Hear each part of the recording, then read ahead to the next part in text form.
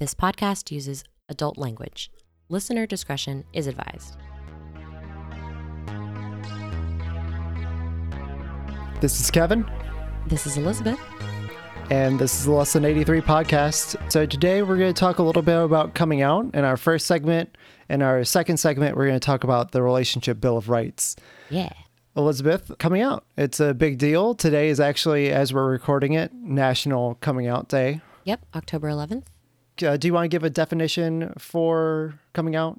Sure. I'm queer, and so I feel like I am pretty steeped in the thinky thoughts about coming out generally. So yeah, and National Coming Out Day, of course, is about LGBTQ issues, and we're going to talk about the crossover and some of the differences in a sec. I would say that coming out is just making a decision to be public with a small group or a large group of people about who you are. And usually that's about LGBTQ identities. But in this case, we're going to talk about coming out as polyamorous.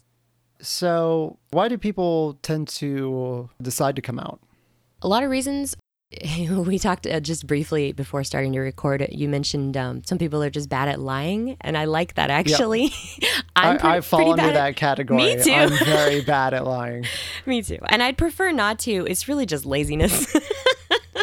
It's hard. It's hard to keep up a farce or to pretend that you aren't dating multiple people if you are, or aren't okay with that at the very least. Right. And so I completely agree. I prefer a life of authenticity when possible, and it has definitely lost me things and people, which we're also going to mention. But yeah, so I guess like just desiring to be truthful really is a big reason people come out for any reason, you know. So that's a big one. And I think we can also come out in order to normalize polyamory or whatever other identity, to humanize something that might be alien to other people. Usually putting a name and a face to it can really help personalize that for people who maybe don't identify or who are scared to identify. Yeah, very true. Normalization is important. I think it's a big part of why more people in America support like same-sex marriage now, because because of National Coming Out Day, we now know that most people know someone who's queer.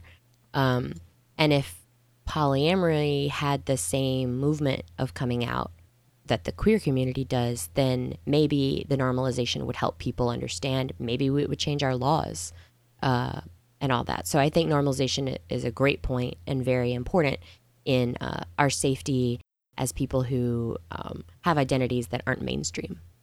Yep. We can also come out in order to legitimize a non-primary relationship. So if you're dating two people, one of them you've been dating for a very long time and to the public is your partner, you may have had to hide someone else in the closet with you if you are not out. And so being able to legitimize that relationship to the public, to be able to pretend or be able to act out the fact that you are in a relationship and hold hands and be seen in public together can really help those types of relationships. Yeah, I think being in a secondary or non-live-in relationship can be tough because you are often kind of like shunted to the side in regards to what the mainstream sees as legitimate, right? Yep. You may not be welcome at family events, or if you are, you're the friend and not the partner. Yeah, we've been there, huh? I hear you. That's right. Anything else that you can think of that would be good to point out as to why people come out? I feel like those are the main reasons, but I really believe that, circling back to authenticity, that it's just valuable to, and normalization really goes hand in hand, I think, because the more queer people we know, the more poly people we know, the more people will go, oh, okay, I get that. You know, that's not me, but I know someone who's queer, or I know someone who's polyamorous, right? So I really do feel we can change the world slowly that way. So coming out to me is like kind of a service to the world. Maybe that sounds arrogant, but I feel like it's beneficial for all of us who are marginalized in our identities or not seen as mainstream, because the more we are authentic, the more people will go, oh, that is real. That's a real thing. And then, you know, we'll have less of these issues. So, yeah, I think it all ties together. So in a little bit, we're going to talk about some of the risks of coming out. But first, I wanted to maybe talk a little bit of how people might view coming out to different people in their lives. And I've broken it into 3 groups, and maybe we'll add on if you and I think of anything as we're going. Sure. But, coming out to friends, for me especially, was very easy. I really had a fairly accepting group of friends, and, that's going to be different for everybody, depending on if your friends might be socially conservative or you don't think that they'll be accepting. You may have to play a little game of figuring out what they might be okay with. Yeah. Yeah, I hear you. Very good point. So family, I think family is the one where people have maybe the most trouble because they're the group that are sometimes most intertwined in your personal life and want to share space with you in a way where it becomes important for your partner to participate at times, going to weddings or Thanksgiving dinners or what have you. Yep. I think coming out to family can be the most harrowing for yes. people, whether they're coming out as queer or as polyamorous. I think that my coming out certainly didn't go well with my family. And I went to a family event yesterday and could only bring one of my partners because they weren't cool with that. They were not cool with my quote unquote lifestyle. And they said it's a lot. It's just a lot. And to me, that's confusing because that seems equivalent to forcing me to choose one child to bring to a family event rather than... It's more than one. More than one is bigger than one. Yeah, it's bigger than one. What in the heck? So it blows my mind. But that's how they feel. And I think the more I live my life authentically, the more they'll understand slowly over time that this is real, this is normal, this is genuine, this is healthy, and this is not even unusual for humans. Yeah. I don't believe that humans are an inherently monogamous species as a whole. So I think we have variety, right? Mm-hmm. So yeah, coming out to family is tough. It can be really tough. I think that's the most stressful for people. Because with work, which we'll get to right in a sec, you can always theoretically find another job, right? Even if you get fired for whatever reason. So maybe there's another job out there, but is there another set of parents for you out there? That's different, What was your experience like coming out to your family? I talked about it a little bit before in previous episodes, so I'll try to keep it short, but it was mixed. And, as I've been doing this for a decade, it becomes a very neutral fact and occasionally only comes up when my parents don't want to hear about it or when I shouldn't be talking about it to my grandmother, according to my parents at times. And I've always been of the opinion that I'm going to be honest with people. And so if people ask me questions, I'm going to answer them in whatever way I feel is appropriate. Yeah. So other people's experiences I might be able to better tap into because I know some people through the groups I help run that have come out to their family and it blows up in their face, or conversely, that they find out that their parents used to be swingers 8 years before they were born. And so it doesn't really surprise them at all. Yeah. That's happened to me multiple times, actually. Well, not with my family, but with my partner's families, I think I've dated multiple people whose parents are swingers and they're like, oh, okay, we got that, I guess, Oh, you add love? All right, that's fine, I guess. Yeah. But for the people where it became contentious, I've seen it cause people to have to be excommunicated from their family, for lack of a better word, where they are no longer invited or aren't allowed to bring anybody with them, or like your circumstance, they can only bring one. Got to choose one of the people I love. Can't have more than one.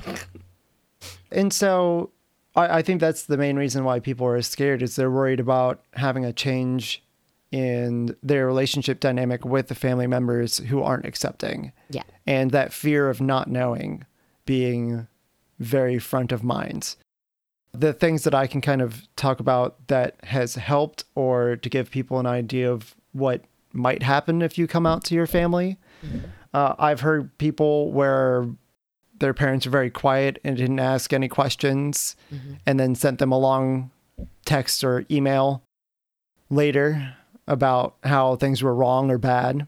Yeah. I've had people come out to their family and their family have a lot of good, healthy questions and want to know and be willing to look at additional information. They're little piece of like printed material that you might be able to provide to your family if you're coming out to be able to answer some of the questions that maybe you don't want to answer. Or digital links. Yeah. So if you search Google for that, you might be able to find it. Just some of the bare bones basics of polyamory can help avoid a lot of the weird sexual questions that sometimes we get asked by the people who we don't want to know about our sex lives, like our family. Yeah. And talking about people we don't want to know about our sex lives, except for maybe people in your position, work coming out as being polyamorous within a work setting. I think this tends to be a little easier for a lot of people because it's very easy to obfuscate and just not talk about it. In many professional environments, it just the most that you talk about is over the water cooler. Like you can just say you're my partner this, my partner that. Yeah. When I worked in a gender studies department for several years, it was very liberal. Obviously, it was wonderful, actually, in a lot of ways. And I was very out as polyamorous and queer, obviously, from the beginning. And they never, ever batted an eye, ever.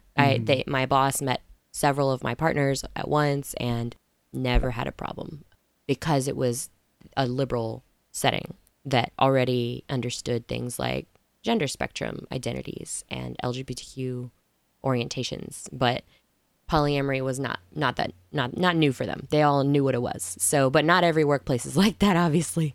So I had a good experience with that, but I've always been pretty open. Although about a decade ago, I remember I worked in a daycare. This must have been 11 or 12 years ago. And I mentioned my boyfriend and my fiance alternately, kind of. And then one of my coworkers realized that these were two separate people. She finally caught on. She was like, wait a minute, wait a second. And I was like, yeah, there's two people. And they were like, she was like, I knew you were like that or something. And I was like, I don't know what that means, but okay. But I do find that, yeah, it can be a lot of interesting responses because you don't always get to choose who you work with, right? Yeah. So. Yeah, I've always been very careful and done it. I very much treat it as not a big deal. Right. I feel like that's kind of harder to do around family, especially if it's a little bit charged. But around work, it's very easy for me to be blasé and just like be like, yep, this is normal to me. And so therefore it's normal. Yeah. And when talking to my friends, I very much framed it as how it felt very normal to me. And I wasn't the only one doing this. And I think that really helps. If you come in with an air of this is just how it is and I'm not really concerned about your opinion on it, sometimes that can help. Yeah. Normalization. Yeah, I want to talk a little bit about reasons for staying in the closet, and then we can talk about what it's like and maybe similarities and differences between coming out as polyamorous and other ways. Sure. What are some reasons why people might want to stay in the closet?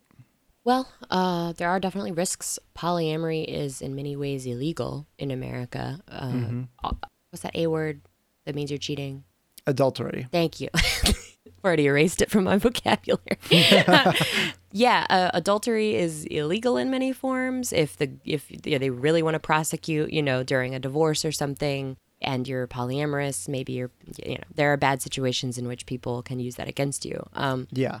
You can also be fired. I had a partner who was fired for being polyamorous. He tried to change which of his partners was on his health insurance, and they were like confused because they were like, well, you have to have lived with your new partner for at least 6 months. And he was like, well, I have, we all live together. And they were like, oh, you're fired. That's bonkers. It was bonkers. And it was a huge healthcare company that is theoretically pretty liberal, but it's just like they just weren't even curious or interested in any explanations. It was a real harrowing experience. But yeah, they just were like, well, clearly you're trying to commit fraud because, this can't be real. And he was like, it definitely is. There's a whole support group in our city for this type of lifestyle. Oh yeah. Or a relationship dynamic, however you want to define it. Yeah. I think that people do worry about rejection mostly when they come out as anything. And people do get rejected, obviously, by their family, by their workplace, maybe by their friends. Depends. So rejection is probably one of the main concerns about and losing the relationships, which is kind of the same thing. Yep. And if you're in an area where there might be a strong rumor mill or lots of people who might cast judgment on you, right? If they've found out, that can be a reason to be more inclined to stay in the closet. Yeah. Anything else before we move on to coming out in other ways? Trying to think. You and I are both pretty out, so it's like harder to think of reasons not to be. But I'm thinking. I mean, all the things that we have listed are pretty capital B big deals. Yeah, capital B bad. Yeah. You're right. And I've been lucky, like you in many ways, in my coming out. The family members that hate polyamory also hate that I'm queer, so I'm not surprised at all that they reject those elements of who I am. So that was not a surprise, and I expected it. But it is still sad that it's impossible for them to comprehend loving more than one person. And it really blows my mind. I know I talk about this, but I can have 2 parents, 2 siblings, 2 pets, 2 children, 2 jobs, 2 names, 2 storage units, 2 cars, 2 houses, but 2 romantic partners is like somehow obscene or immoral or impossible. And I don't understand why that would be the case. We can have so much other love in our lives, but as soon as it's romantic, that's a problem. It's really weird to me. I mean, cultural norms don't have to make sense. They're not Very obligated true. to make sense. And So right. unfortunately, that's just the nature of it. You're right. It sucks. Yeah, that's all. I mean, that's the reason why, even though it's legitimate, why there was such pushback to allow for gay marriage. So speaking of gay marriage, my excellent pivot. Good job. I don't really have a dog in this fight because I consider myself straight. And I think the only way I've really ever felt compelled to come out is as polyamorous. So why don't you talk a little bit about your thoughts on how this is similar or different to coming out in other ways? Sure. Or anything that you feel like is relevant that people should know about coming out for other identities. Right. Well, when we think of coming out, I think most people think of LGBTQ issues first, right? So, like I've said, I'm queer, I'm pansexual and non-binary. So definitely in the LGBTQ community, and have been my whole adult life. And I've known that I was at least bisexual since I was 4 years old. So I've always been firmly in the queer camp. And I am usually mistaken for straight, as I come off as very feminine, and people assume that I identify as a cis female. So I feel like I have to come out often in that regard, because people will go, well, you're dating a man or 2 men or whatever, so you must be straight. Or because I look a certain way, they assume that. So I am often coming out as queer and polyamorous. So I think that it's the similarities are simply that, these are both non-mainstream identities, being poly or queer, and not always accepted by mainstream society, by conservative religious society, etc. So those are the similarities, but there's also a lot of discussion, I guess, around even the word lifestyle, which we've probably talked about. I consider lifestyle to be kind of an insinuation of choice. Like, I can choose to be vegan, I can choose to have pink hair, I can choose to wear pants or skirts. Those are those are choices. But can I choose to be straight or bisexual? No. And in the poly community, I think there's even a lot of discussion about whether polyamory is a lifestyle or an orientation, or what that even means, right? Yeah, I have one thought on this. Sure, and yeah. I think that it boils down to one of the main things in polyamory. It depends. It depends on whether you feel like you were born this way. How core is it to your identity?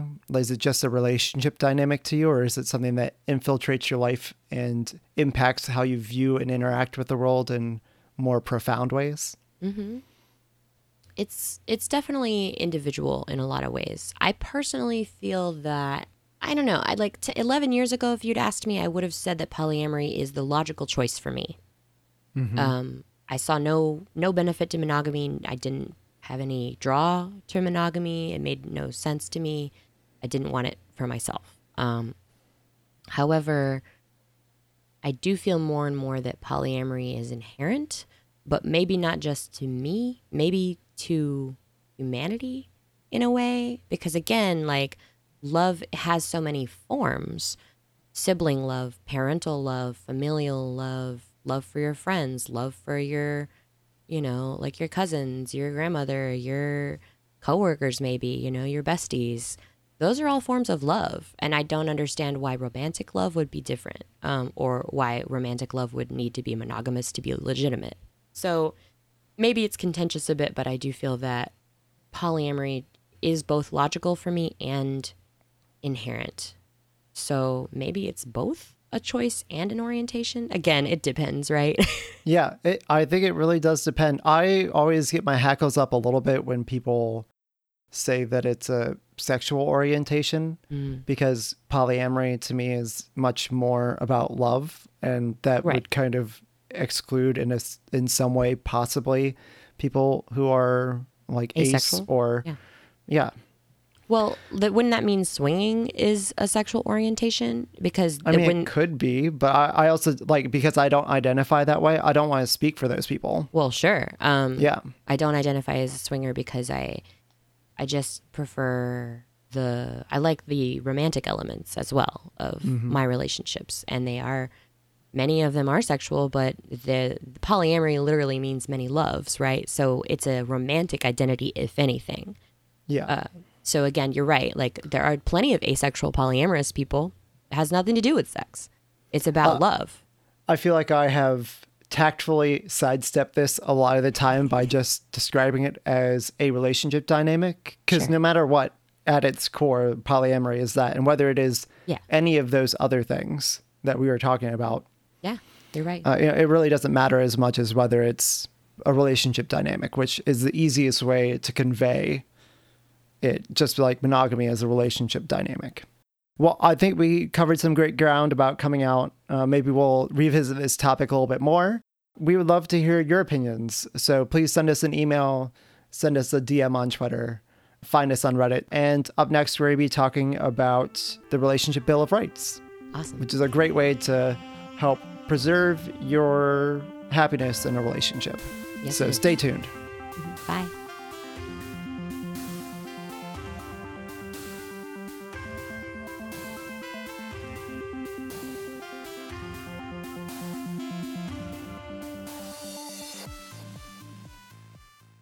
I'm Kevin. I'm Elizabeth. And this is the Lesson 83 podcast. So welcome back, Elizabeth. Good to see you. Good to see you over Skype. Because currently we're in a bit of a health crisis in America. There's a virus. So we're doing the responsible thing. We're doing this remote today. We are. And we're millennials. We can handle it. Thank you for joining me, Elizabeth. We wanted to talk a little bit about the Relationship Bill of Rights, which is something that the author of More Than Two put together. I'm sure it wasn't like solely their idea or concept, but we're using their version of it because I like it. Yeah, I like it too. Something to be mindful of is that the author of More Than Two has a complicated and sordid history, and you can look that up and see if that impacts your views of what he has to say. I think he has good information here, and I try to use what I feel like he did right, at least. Yeah, I reference people to the More Than Two website pretty often, even though it came out that he had problematic relationships and history and whatnot. So definitely to be taken with a grain of salt. Yeah. Yeah. So I'm going to start, and then you can go to the second point after we've kind of talked about it. So the Relationship Bill of Rights is basically a list of points that are things that you have the right to do and have in a relationship. And like Kevin just said, the first half is just any relationship, all intimate relationships. And the second half we're going to do is poly relationships specifically. So yeah, the Relationship Bill of Rights is basically you have the right without shame, blame, or guilt to blah, blah, blah. And now we're going to start with the points. So you have the right without shame, blame, or guilt to be free from coercion, violence, and intimidation. So that sounds pretty obvious when you put it that way, but I've seen a lot of people have bad relationships. Do you have anything you want to add about that topic or that point? It's an important one. I think that's why it's first. The coercion thing can come in. I've had experiences where, basically I've been unicorn hunted, and it was a form of coercion at the time, like in that situation. And so I would say that it's a great point to keep in mind, because if you feel like you're being coerced into anything, a relationship, a sexual situation, anything, that's a big red flag. So if someone says, hey, I'll date you, but you have to date my spouse as well, that's coercion. Yeah. And just to kind of give a definition in case people miss the episode about unicorn hunting, we use unicorn hunting to mean any of the unethical practices of two people looking for a single partner to solely date them. So not all triad relationships, or certainly not. Even seeking out a triad relationship, just the unhealthy versions of that. And if you want more information, go check out our episode on unicorn hunting. Yeah. Yeah, I think you're definitely right in that it being first is definitely a point to be considered about how important it is. Yeah, definitely. So do you want to take on the next one? Sure, yeah. So you have the right to choose the level of involvement and intimacy you want. And I think that one's great too. I think we're going to say that for all of them. To choose the level of involvement and intimacy you want. So in any relationship, you get to decide whether you live together, whether you have a sexual relationship, whether you have a romantic relationship, because every relationship is unique and different. And there are asexual people, there are aromantic people, and these people can be polyamorous as well, because although polyamory focuses primarily on multiple romantic relationships, there are many different ways to have a relationship. So, so choosing the level of involvement and intimacy you want is important, because if your partner is like, I want to have sex every day, and you're like, oh, I just want to have sex once a month, then you need to figure out whether you're compatible, or whether you need to, have your needs met somewhere else, or whether you shouldn't be together. So, yeah, does that make sense? Definitely. And I think something to put a more finer point on than what they discuss for that aspect of the Relationship Bill of Rights is that it's something that should be mutually agreed upon. Oh, absolutely. Yeah. And, they're kind of alluding to that, but it's important to mutually agree upon those aspects of your relationship. Definitely. Yeah. So the next point they have is to revoke consent to any form of intimacy at any time. Yeah. I think you and I are both big proponents of consent culture, and that consent is very, very important and sexy. Mm-hmm. But outside of that, do you think that there should be anything added to or altered about that point? I don't think it should be altered. I do think that people forget that, like, for example, if you agree to, you've got a date tonight with your partner and you get sexy together and you're in the middle of sexy times, and then something changes, whether it's your headspace or it could be anything. It could be literally anything. Maybe you're just not in the mood anymore. I have safe worded out of threesomes before, because I'm just like, I don't like this. I'm not into it anymore, and I'm out, and that's my right, because I shouldn't have to follow through and finish the sexual act just because I consented to it at the beginning, because consent can absolutely be revoked. And so maybe it could be literally anything. You don't need a reason to revoke consent, and you don't have to explain yourself. Although I think that, within especially a romantic ongoing sexual relationship, it pays to communicate with each other. And if there is an issue, and, explaining why you had to stop the sexual act or whatever can be good, so that you're on the same page. Definitely. And I think that it's important for people to get this reminder in ongoing relationships. It can be easy to fall into a habit and feel like you're obligated to certain things. Yeah. In a happy, healthy relationship, you shouldn't have to feel like there is going to only be this one chance to do anything in particular. Right. A happy, healthy relationship. Yeah. Hopefully. I think you'll be able to revoke consent now and be able to pursue that later if you want. Absolutely. I think that freedom is very important in a healthy relationship. Yeah, you shouldn't feel like, if I don't let them have sex with me, then I'm never going to get laid again or something. Yeah. Because that's shady, that's not good consent. Awesome. What about the next point? So the next one is you have the right to be told the truth. And that one's huge for me. I have very few hard and fast rules in my relationships, but honesty is like number one. I can't operate in good faith and I can't trust you if we don't have an honest relationship. So being told the truth is like a requirement. and yeah, and I think that that applies to like, you know, lying by omission and to twisting the truth and like, you know, some things in relationships are difficult to talk about, especially polyamory. So, you know, I think that it's important to keep in mind that you owe your partner honesty. You owe yourself honesty, because if you're not being authentic to your own desires and limits and goals, then what are you even doing in a relationship or at all? Does that make sense? Definitely. And this is your friendly reminder for me that I don't know is a valid answer. Oh, yeah. And not knowing is completely okay. Yeah. I feel that a lot of people end up lying to themselves or their partner because they're scared or unwilling to say that they don't know something when they're asked. Yeah. Or feel obligated to have an answer. And sometimes we don't always have the answers, even when we're being asked about what we want, think, or feel. Yeah, absolutely. Sometimes those things come with time. But, you know, similar to you, I very strongly value honesty. Mm-hmm. Yep. And I'm honest to a fault. Yeah, me too. Keep in mind also that being honest does not mean that you have to be a dick. You can communicate honestly without being a jerk. Very you true. Do so compassionately. So the next point is that you have the ability to say no to requests. This almost seems a little bit like a copy of the consent one in my mind. Do you see it differently? Well, like the first one, to be free of, the third one, to revoke consent. Is that the one you mean? Yeah.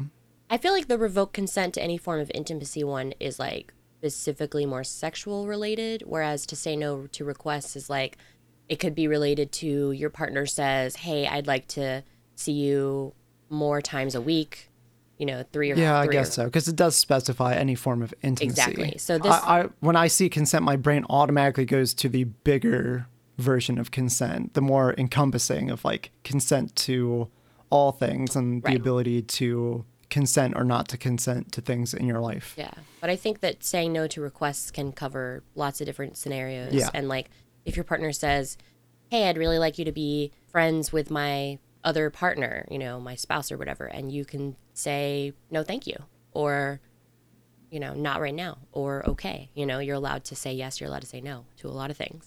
Yep. Great point. Thank you. Thank you for that. Yeah, you're welcome. You want to hit the next point? Yeah. So let's see. You have the right to hold and express different points of view. And that's an interesting one because there are some points of view, like especially political, ethical, moral ones, that if you disagree, that's a deal breaker for a lot of people. Like, you know, maybe you could never be in a relationship with someone of the opposite political party, or, you know, maybe you have to be of similar religious background or lack thereof or something. So, you know, you get to decide what are requirements in your relationship, but not everybody's going to be able to fall into those categories, right? So to hold and express different points of view is a good thing. Nobody agrees on everything with their partner. So I think that, you know, being able to have mature conversations about things that you disagree about. I disagree with my partners all the time, you know? And so I think that being able to express those differing points of view without fear of some kind of backlash is very important, because that shows that you're more safe in the relationship. I definitely agree. And I think that I see it more oftenly as time goes on, that people seem to be less willing to compromise on disagreeing with their partners or their friends on anything. And they're willing to delete people off of their Facebook or end relationships with them over things that may not be such a big deal in the aggregate or like in the bigger picture. But, you know, for a lot of people, there are a lot of deal breakers. And I think a lot of those can be kind of covered up front in your relationships, you know, broad political ideologies or relationship styles, or, you know, wanting to have kids. Those are things that might make or break a relationship, but whether I can't even think of a good example of what might be something less drastic that I would end a relationship for. I think What you're talking about makes me think a little bit of cancel culture, which is like kind of a new-ish phrase about people expect kind of political perfection from a lot of people, especially like famous figures. So, if someone's canceled, then it's like, we don't like that person anymore because they said such and such one time in an interview.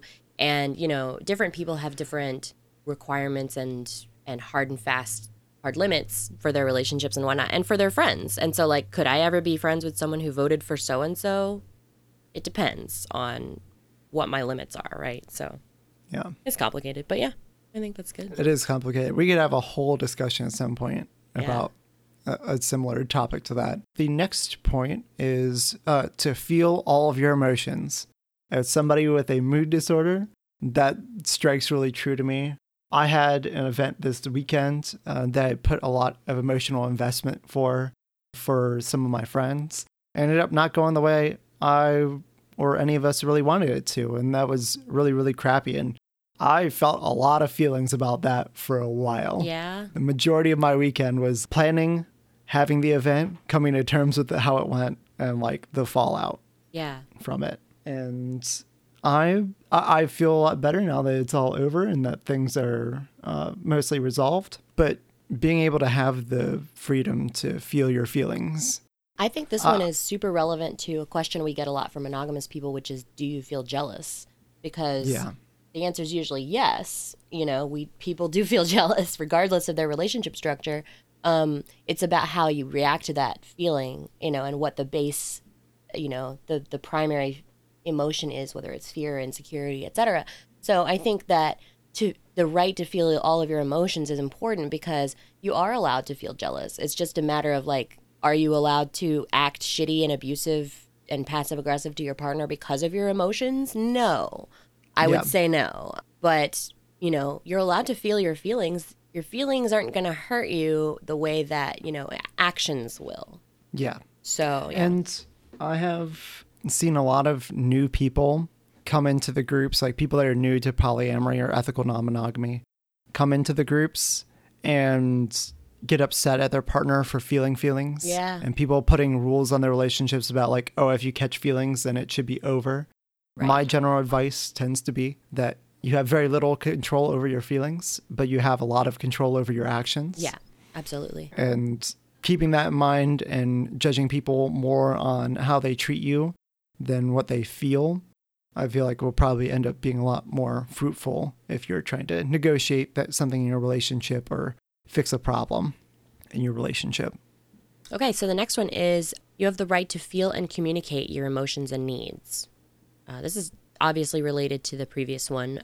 I think that people are afraid to express their feelings sometimes because they think it's going to mess everything up or they're going to make their partner upset.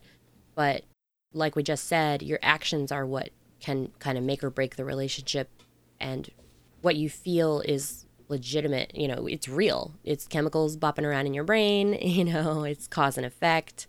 Those are things you genuinely experience. And your actions that you choose to take because of those emotions are separate.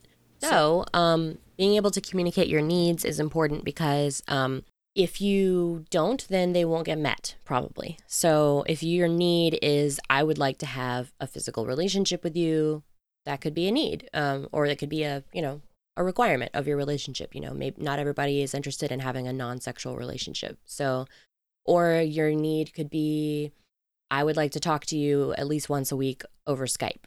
Or I would, my need is for you to respect that these elements of my past are triggers and be respectful of that or something. Like everybody has different needs. So yeah, to feel and communicate your emotions and needs, that's a great one. And I think very important. Definitely. Yeah. Okay. I think one way to put a finer point on this is to also consider if it's an appropriate time to communicate those feelings. Oh yeah, that's a good point.